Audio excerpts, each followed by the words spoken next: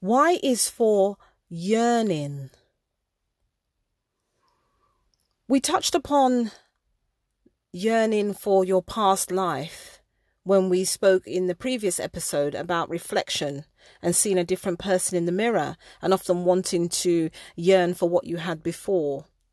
But in this section, I want to talk about, yes, yearning for your past life and the grass is greener syndrome we mentioned before. But I want to focus particularly here when you begin to yearn after something. In this particular episode, I'm not talking about yearning for what you had before per se. I'm talking about lusting after what others appear to have. Yearning for something that you may never have had, but you are lusting after it. You're coveting what somebody else has, which the Bible warns us not to do.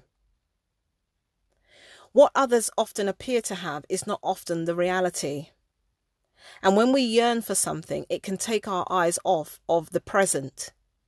You're living in a sort of airy-fairy state of what if, and if only.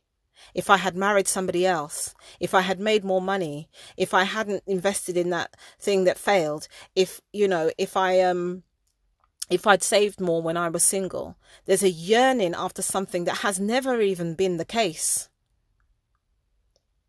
It is coveting, because having that nicer car, how much fulfillment would it give you? Some may say, actually, a lot, thanks. A lot. And it may do temporarily, but it doesn't fix the other stuff that's going on. Be mindful that the calling you have upon you as an individual and your marriage is always going to be different to the calling that somebody else has on their marriage and their relationship. We have been individually called by God for a purpose.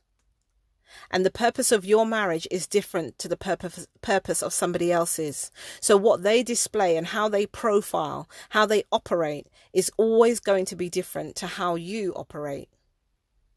When you find your calling, when you find your niche, if you like, when you find your brand, to put it in today's society, the talk that society uses today, when you find your brand that makes you you, you will be known for that thing. Quite often we think of individuals and couples that are known because they are so giving or they're acknowledged in a particular area. We have a couple in our church that if anybody has problems with finance or stewardship of their money, that's where we send them. They're known for it. You know, there are couples, for example, who have children who have additional needs in a particular area. So if you meet somebody else who may be struggling in that area, you can ask the permission of that first couple to say, would you be prepared to just have a conversation to help them?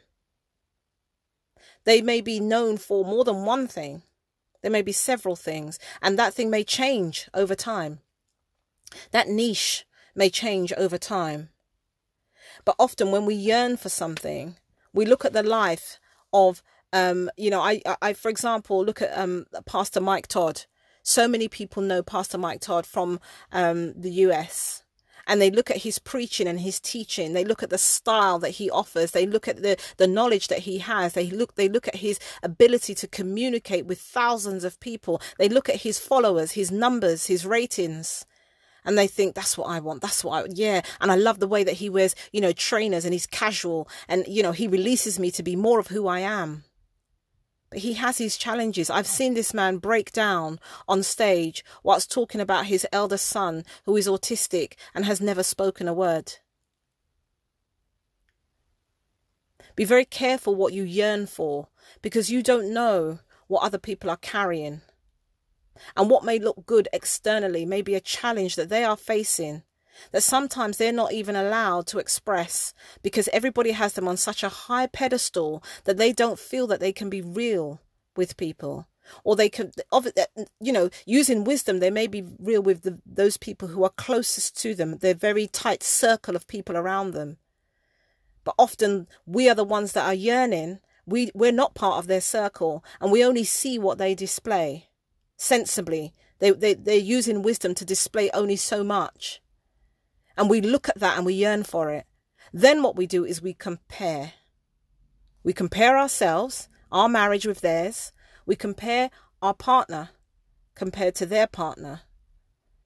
I remember comparing my husband to a man who would adore his wife very openly, very verbally. He would say to anyone who would listen how amazing she was.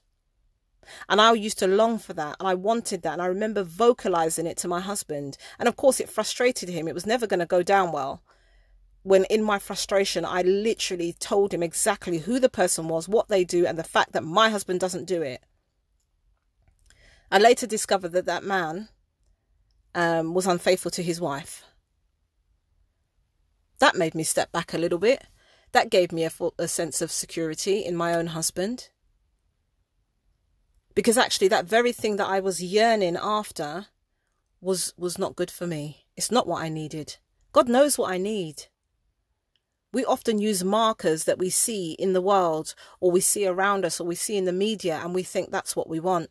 That would make my life complete. That would make my marriage solid. That would make us, the power couple. Be very careful what you yearn for or what you lust after, because often the reality is very, very different.